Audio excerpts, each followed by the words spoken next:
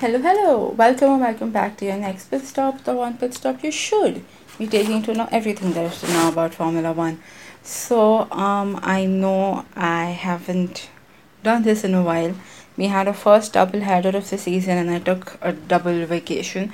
Okay, so I'll tell you. I was after Portimao. I thought, it's the first double header of the season. Might as well take full advantage of it and then cover Portimao and Barcelona together. But what my stupid brain did not realize was that if I go to cover Portimao after Barcelona, it does not make any sense to talk about Portimao then, because everyone's talking about Barcelona. So then I realized this when I was going through my notes for the podcast, by the way. So then I just scrapped all of it off, and then I went to a new idea, which I'll tell you shortly about. But before that, it's race week, and more than that, it's the Monaco Grand Prix. And anybody who knows me knows that Monaco is one of my favorite tracks. It's one of my favorite circuits on the calendar, and I'll tell you why. So, firstly, it's a street circuit, and it's a beautiful track, right? Like, it's tight and it has a tunnel and all of that jazz. So it's really cool. But more than that, there's a story behind it. So, as most of you might know, I started watching Formula One because of Drive to Survive. And season 1 of Drive to Survive was in Daniel's last year with Red Bull. So, that was 2018. So, after a disaster of a race that he'd had in Monaco in 2016, where he did not win because of no fault of his, because there was a miscommunication with the crew, and he was called in for a pit stop and nothing was ready, he redeemed himself in 2018. And they've shown it so well in that episode called Redemption. And it's just like whenever I'm having a bad day, I'll just go back and watch that episode because it's so good. So, in 2018, that weekend was his.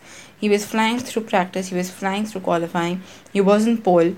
And even though he had an engine problem where he couldn't go past the 6th gear, he won the race fair and square. And just the joy that you feel when you see that episode, when you see Daniel Ricciardo winning, is unmatched. You can't compare it to anything. It's just absolutely beautiful, absolutely gorgeous. It just, even talking about it is giving me goosebumps right now.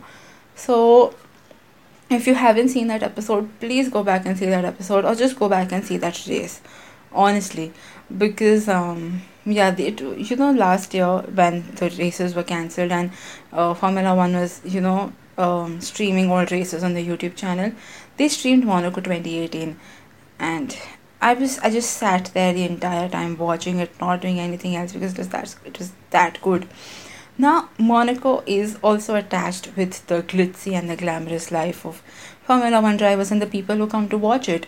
So, it has the glitz and the glam, and it has that beautiful track and the circuit. And so, yeah, I just love Monaco. So I'm very excited about that. And I should tell you. So FP1 and FP2 are on Thursday. That is the 20th of May. That is tomorrow. And then we have FP3 and qualifying on Saturday as usual, and then the race on Sunday. They have nothing on Friday because it's some sort of holiday in Monaco. So the weekend is from 20th to 23rd May, but Thursday, Saturday, and Sunday. Yeah. Now about this podcast. So after my brilliant brain realized that I should not be covering those two races, I also realized that there are a lot of people who are new to this F1 community, right? And because they are new to the community, there's a lot of terms that, people just very casually throw around, that sometimes people do not understand, that they do not get. So, if I'm talking to a friend who also likes F1 a lot and is as crazy about it, we will very casually throw around like, understeer or oversteer, the apex or the chicane, stuff like that. And to us, it's clear what it means. But to someone who's new, they will struggle with it. Because also while you're watching the race on Sky Sports or Hotstar, you can hear Crofty and Brundle talking about all these things, right? But they usually, sometimes they do explain what it is, but you just miss that and all the action that's going on. So I'm going to do my best to explain these terms to you, because I know how much I struggled with it when I started following Formula One. So yeah, so I'm just going to do my best to, sort of, um, how can I say this? To sort of, very clear to you. I'm going to do it concisely in a way that's easy for you to understand and it's easy for me to explain as well. So yeah, let's just dive right into it. But before that, I have a feeling it's going to be a fairly long episode, about 30 minutes or so, and I'm very certain that after a moment in time you will get exhausted because there's a lot of information coming your way. I know I'm going to be exhausted while I'm recording this, so I suggest, it's merely a suggestion to, pause this, grab your favorite juices, grab your favorite drinks, wine, beer, grab whatever makes you happy, grab a plate of food and just sit and then listen to me talk about things you probably or probably don't care about. I don't know. But yeah, now we can get into it after you've settled in with everything that you love and that you like, and me. So yeah, let's get into it. So first up, we have the paddock, obviously. So the paddock is a place where the public is not allowed. You need paddock passes to enter. It's an enclosed area behind the pits where only people working in that race are allowed. So obviously drivers are allowed, race directors are allowed, the FIA officials are allowed, the team is allowed, the crew is allowed, the journalists are allowed, but only the people who are working in that particular race. Or unless you have purchased a paddock pass, you are not allowed in it. It's a restricted area. Then we have strategy. Now strategy is fairly obvious. It's but mainly it concentrates on tire strategy, right? So it goes a long way. So strategists are one of the a strategist is one of the key roles in an F1 team. A strategist is all about, planning for different scenarios and then executing those at the right time at the right place. Now, if you've seen Barcelona, you know that it was a strategic masterclass by Mercedes, right? They took Red Bull by surprise. They got the race into their hands and they won fair and square. It was a beautiful strategy when they called Hamilton in for a surprise pit stop that nobody was expecting. So, like that, strategists have to be very smart about all of this. They have to think on their feet constantly and just make decisions on the fly. Now Red Bull also had to react to the Mercedes strategy, to the Lewis Hamilton pit stop.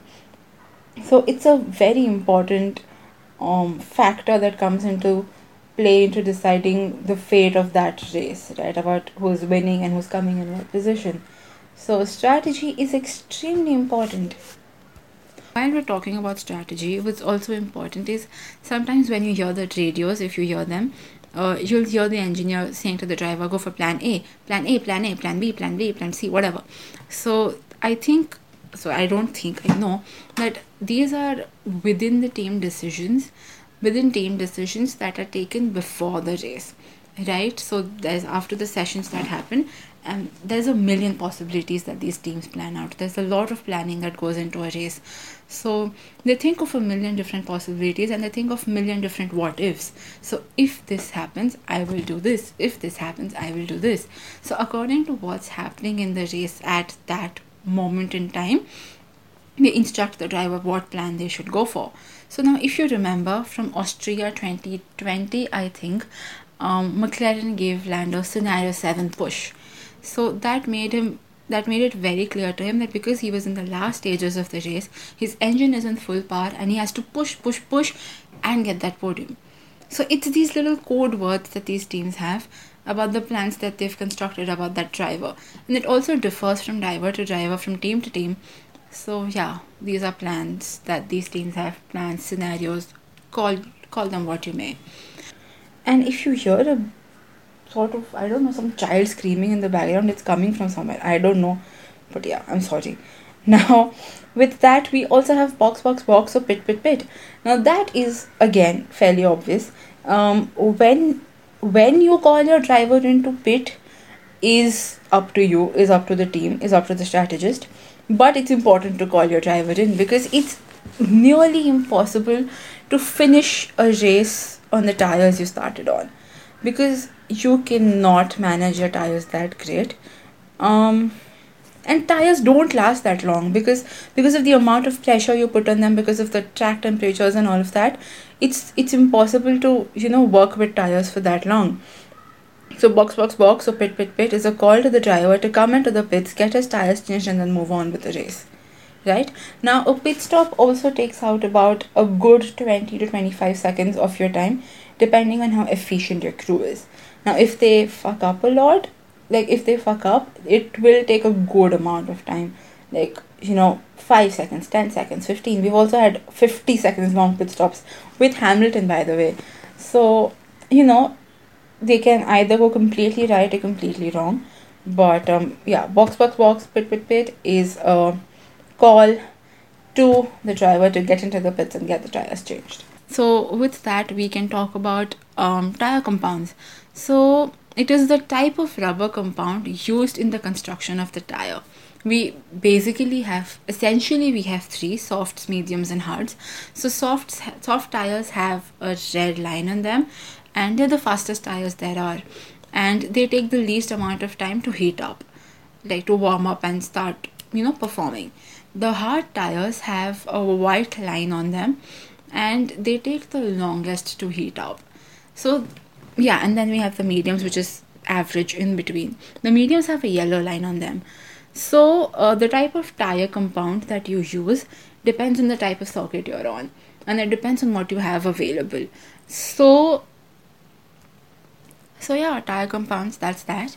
With that, we also have the intermediate and the wet tires, which are used in case of rain, which is the same. There's no difference. There's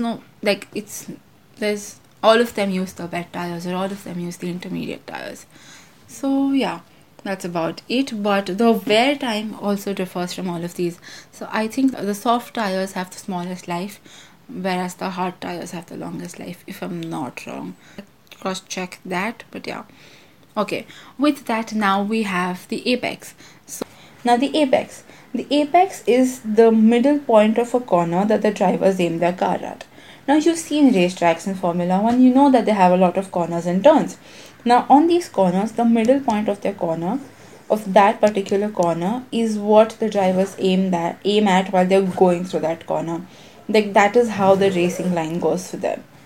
So yeah, that's the ideal way to turn through a corner. Talk about the infamous DRS, the drag reduction system. Now it's a system that's created basically to boost overtaking, and it is used particularly in races when the gap is so how it works is, when the gap is less than 1 second between two cars, for the car that's behind, the rear wings open up, thus giving it more force with the wind to help push the car forward and then overtake the car in front of you. Now it is an electrically governed system as well, but DRS only happens in certain parts of the track, and these parts are pre-decided, and it's obviously made very clear to the drivers and the teams, but these parts are pre-decided on the track when DRS opens up. And DRS usually opens up after, I think, the second or third lap of the race. Now if I'm the car behind and there's a car in front of me, and I am within 1 second of that car in the DRS range, my wings will open up, I will have that extra force, and then I just have to do my best to overtake that car. So yeah, DRS is great. We also have penalty and penalty points. Now penalty is awarded to teams and drivers when there's something done that's not safe or legal. During the race, there's two types of penalties, which is a stop go penalty or a drive through penalty, which I'll talk about later. But yeah, penalties are during the race. There's these two. There's also cash penalties and all of that jazz. So yeah, but what's more interesting is penalty points. Now what the thing with penalty points is, they're put on the driver's license that they have, these F1 drivers, and every time you do something that attracts a penalty or attracts a black and white flag to you, penalty points are put onto your license. Now if you cross 12 penalty points, you will get a race ban. It does not matter if you are Nikita Mazepin, or you are George Russell, or Lewis Hamilton, or Daniel Ricciardo. It does not matter who you are. But if your license has 12 points or more, you will get a race ban. Now, the way these penalty points work is that if I get a penalty, if I get 2 points on my license on say 12 September 2019, these 2 points will expire from my license on 12 September 2020. They only have the life of 1 year. But if somehow within a period of, that given period of time, within a year, you manage to earn yourself 12 penalty points, man, you're banned from a race. And that's just how the system works. So yeah. And I think the maximum penalty points right now is 6. 2 people have them: Sir Lewis Hamilton, and George Russell. Interesting. But yeah, those 2 have 6 penalty points at the moment. Okay, so now about the drive-through penalties and the stop-go penalty. So the drive-through penalty is given out by stewards while the car is still running. So it will be like, if I have a drive-through penalty, when I'm on the racetrack, I will enter the pit lane. I will not go beyond the speed limit, which is permitted in the pit lane, and I will not stop in the pit lane, and then I will get out and rejoin the race. Now, as you probably already know, a pit stop can cost you from about 20 to 25 seconds in a race. If you're not stopping, cut out 5 seconds from that. So, like a good loss of 10 to 15 seconds is your drive-through penalty. Now, a stop-go penalty is when you're asked to enter the pit lane and you stop in your garage. And for either 5 seconds or 10 seconds, it's usually 10 seconds. And in those 10 seconds, you are not allowed to change your tires or refuel your car. Now, obviously, refueling does not happen in F1, but earlier it used to. So, you're not allowed to change your tires in those 10 seconds. You're just stationary. You're just there. And then you move out again. That's your stop-go penalty. Now, after that, we have back markers and blue flags.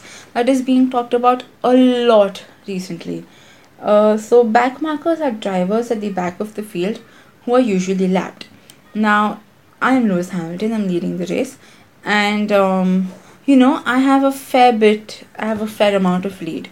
Now, it does not necessarily mean that every car is doing well, right? We have the Haas's and the Williams at the back who are not doing so well. So if I've completed a lap and these people are still finishing that lap, then they're called the back markers, because I will overtake them, I will go ahead of them, and I will continue my lap, meaning they've been lapped. So there's essentially a gap of a whole lap between Lewis Hamilton and these cars. Do you get that? I mean, I'm drawing circles on my pillow as I'm explaining it to you, but I don't know if you're understanding that. So yeah. Now, blue flags are used to indicate to the back markers that the leader is behind you and you need to move to the side so the leader can go past you. So these exist so that, these back markers don't compromise the race of the leaders. And it's extremely important. It's very essential because, what will you do if Nikita Mazepin is obstructing or compromising Lewis Hamilton's race? That's just not how it works. So yeah, back markers and blue flags, that's that. Now, if you remember Barcelona, there was this radio that they showed us from Toto Wolff to the FIA when he was screaming about blue flags because Nikita Mazepin was not moving. So yeah. Then we also have blistering and tire wear and degradation. Essentially the same. So it usually happens when a tire overheats. So when a tire overheats, the rubber on the tire softens and then it starts breaking away. So there's wearing on the tire. The rubber starts coming out, which means you know what it means. You've seen what it looks like. So it can be caused by track temperatures that are way too high, by too much pressure on the tires, or like if you've chosen the wrong tire for that particular circuit. So tire wear is very common in Formula 1. It depends on, how you manage your tires. If you remember from last year, I think it was Silverstone sometime in October, where Hamilton finished the race on 3 tires. It's bad. It's very bad, but yeah, cool. So then we have the chassis, which is very talked about in Formula 1. Now, a chassis is a main part of a racing car to which the engine and the suspension are attached, and it's a very important part of design. It basically dictates and governs, how good your season is going to be. Now, Red Bull has always been great at designing the chassis. McLaren has done a fairly good job. So has Mercedes, obviously. Now, yeah. Then we have the chicane. Now, a chicane is a tight sequence of corners in alternate directions, often used to slow the cars down. Yeah, I think it explains itself. Cool. Then we have clean air. Now, as is obvious by the name, it is clean air. It is air that allows the car to function at maximum capacity. It allows the car to function at its full potential. Now, it is often available in plenty to the leader because there's no car in front of him. Now, if you know, you've seen it on the roads too. Like every car gives out a lot of fumes and there's a lot of pollution. So, in F1 cars, you know that these F1 cars are cutting through air at the speed that they're going. So now if I don't have clean air in front of me, it will impede me, it will distract me, it will not allow me to move at the speed that I actually can. So clean air is air that is very clean, which means that there's no car for a foreseeable distance in front of me, which is destroying the quality of the air in which I'm running. Yeah. Debrief. So a debrief is usually a session that happens after an on-track session. It's a meeting between the drivers and the engineers in which they discuss performance strategy and setup. So if you think that the driver's days end after practicing or qualifying a race or races, they don't. After all of these, they sit down and they analyze data and they go through data from their cars, from their other drivers' cars, from the other cars, and then they decide as to what the next step should be, how they can improve on these things. They discuss the good things, the bad things, what should be worked on, what should not be worked on, what's absolutely perfect, and then these things help them prepare for race day. So yeah, debrief sessions are those. A delta time. So the delta time is the time difference between two different cars or two different laps. So if you've seen a race, you know that on the left side you see these race standings, right? Now, whoever the first driver is, let's say Hamilton, it will say leader next to it. Now, if the second driver is Verstappen, it will go like plus 0.5 seconds. Then Valtteri Bottas plus 0.8, whatever. So that time is the difference between these two cars. That is known as the delta time. Or it's also the time difference between two laps. Now, suppose in qualifying I've set a lap time of 1:15, right? And on race day I've set a lap time of 1:16. So the difference between those two times is delta time. Yeah. Then downforce. It's clearly force that's applied downward to move the car forward to improve traction and handling through corners. Now, downforce is extremely important to maintain grip and traction and balance of the car. So yeah. Then we have the drag, which is the aerodynamic resistance felt or experienced as the car moves forward. So as I explained to you, that it's cutting through air, so the resistance that it feels from the wind that's blowing in their faces, like not technically, but yeah, that is known as drag.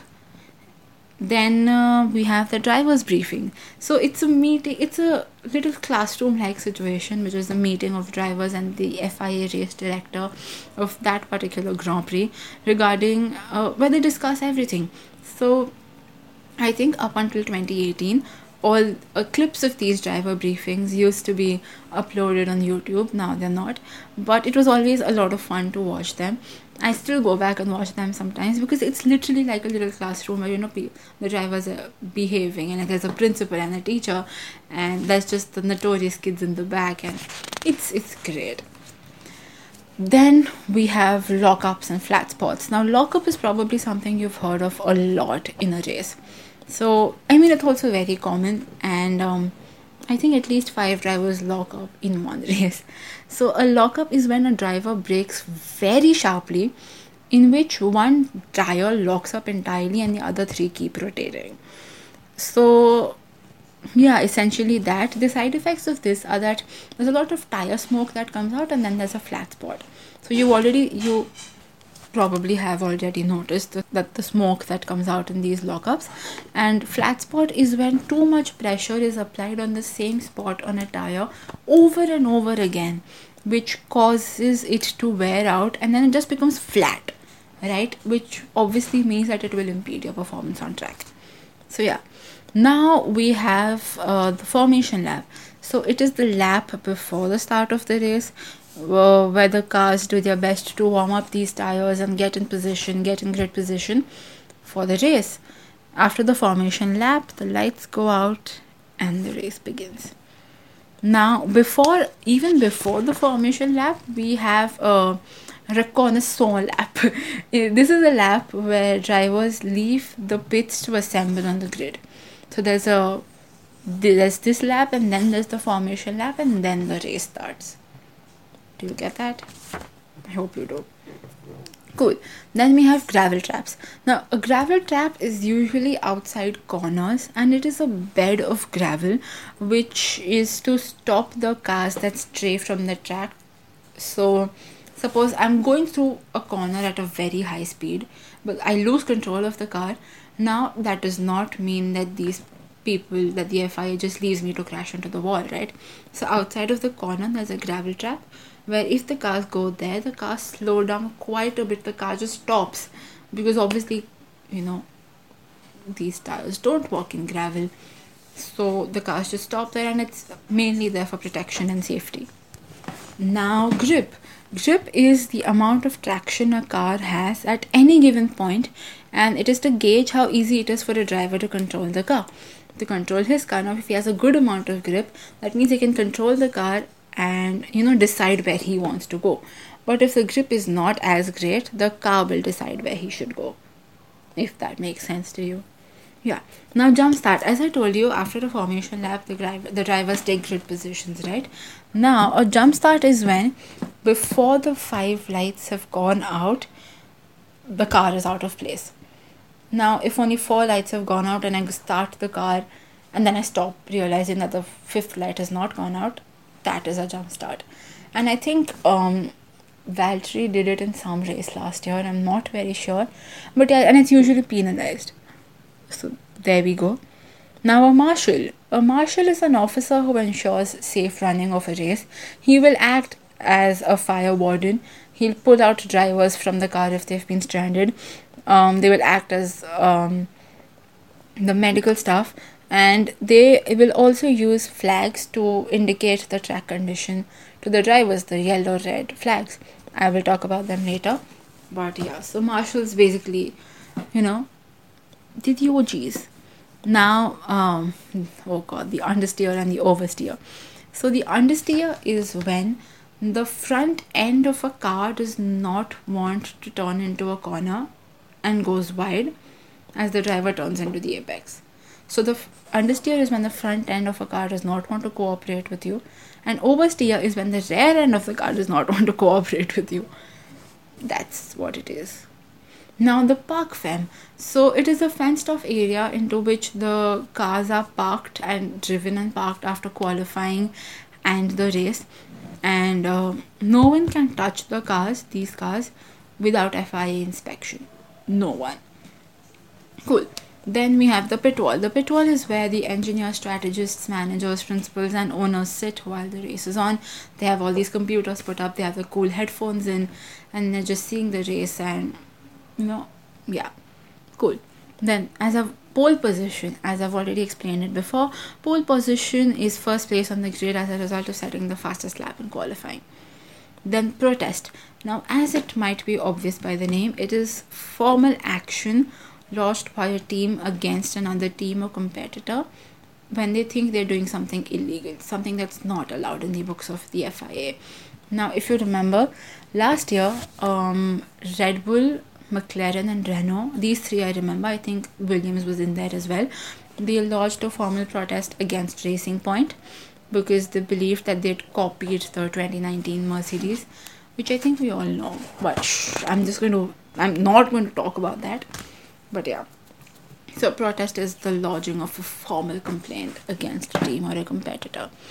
Now, a retirement. A retirement is when a car drops out of a race because of a mechanical or an engine failure or an accident. Now, if I'm running in a race and I just, I crashed into someone and then my front wing has flown off and the car is in no condition to be driven in, I will retire from the race. if my engine just stops working and I stop in the middle of the track, I will retire from the race and I will be classified as a DNF, did not finish. Now the safety car.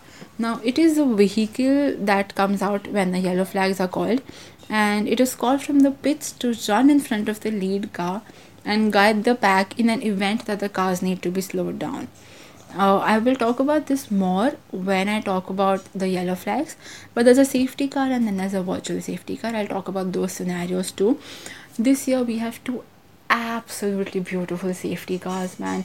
We have the red ones by the Mercedes and the green ones by Aston Martin. Beautiful. Okay, now sectors. So a circuit or a track is divided into 3 parts. So sectors for timing purposes. So sector 1, 2 and 3. No matter what track you go to, no matter what circuit you go to, you will have sector 1, 2 and 3. Now, the interesting part, slipstreaming. So a slipstream is a driving tactic when a driver catches the car ahead of him and ducks behind it to benefit from the reduction in drag and hopefully maximize from it in the next corner. Now I'm going to try and give you an example for this.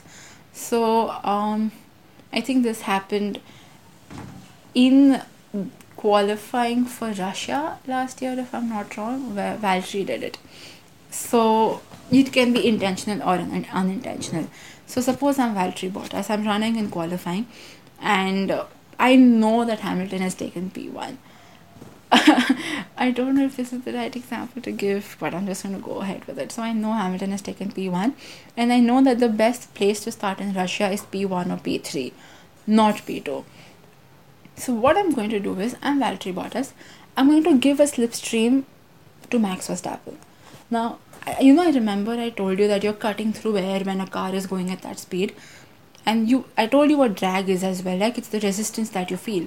So if I'm Valtteri Bottas and I'm running at a very high speed and Max Verstappen is behind me, I know he's behind me and I'm intentionally letting him stay there as well. So he gets clean air and then he can maximize on it in the next corner. Does that make sense to you? I mean, I understand it because I'm doing actions with my hands here, but I don't know because you can't see them. So, it's basically that where I'm giving advantage, but it's an advantage for the driver behind me. Where it's like basically clean air helping him out, right? And it can be intentional or unintentional, but yeah. Now, traction.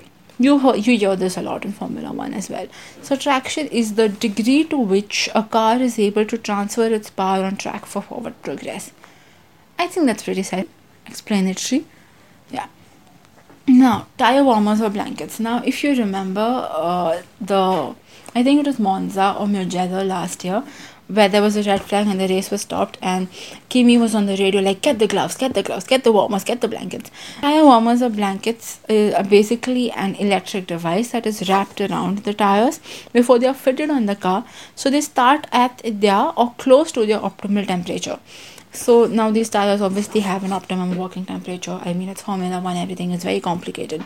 The working of a car is very complicated. But there's an optimum temperature at which these cars operate.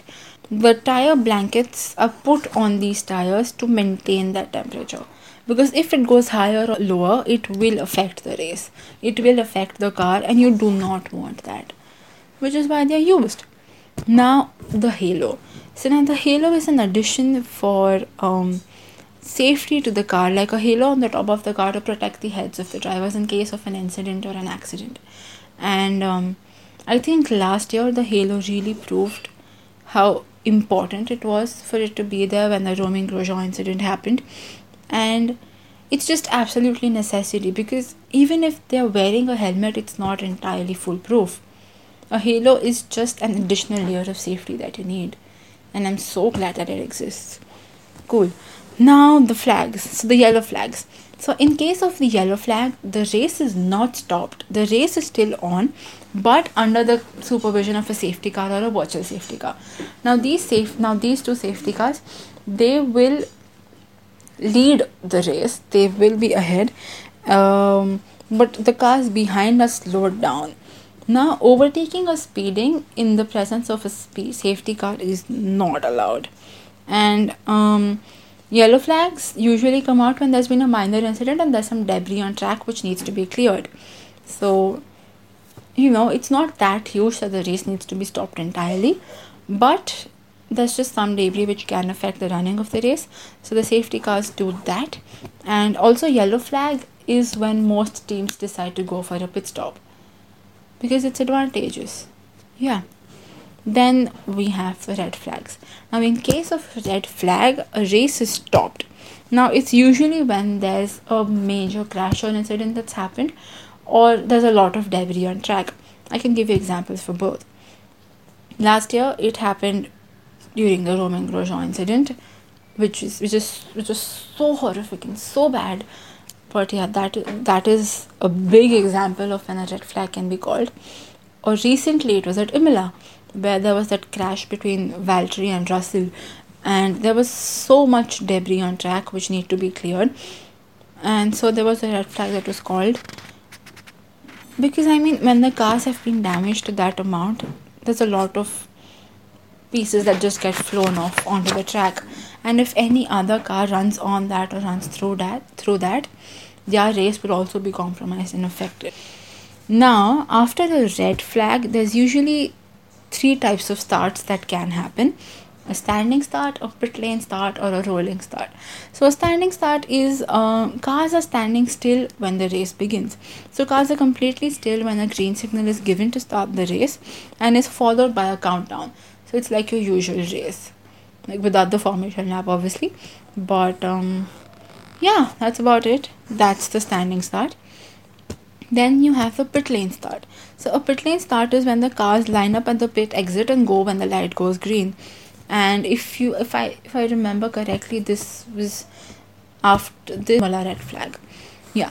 Now rolling start. Rolling start is when the cars are ordered on track and are led on a certain number of laps by the safety car, even after the red flag. Yeah, that's a rolling start. Now, a black flag.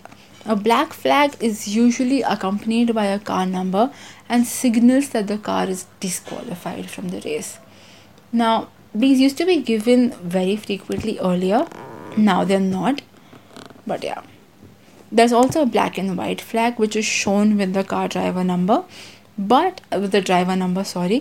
it's used to point out unsportsmanlike or dangerous behavior. Yeah. Now about the last 2 things, purple sector and fastest lap. So purple sector is the fastest time set in that particular sector by a driver, and the fastest lap or the purple lap is the fastest time ever on that particular track. And it's extremely advantageous because if I'm running in a race and I'm in the top 10 and I've set the fastest lap, I get an additional point. If I'm not in the top 10 and I set the fastest lap, I don't get any points. But if I'm in the top 10, I do. Now, towards the end of the race, where you go now the leader is far ahead of me. I am in a position and I'm P2. And the car running in P3 is at least a whole pit stop behind me, like 24 seconds.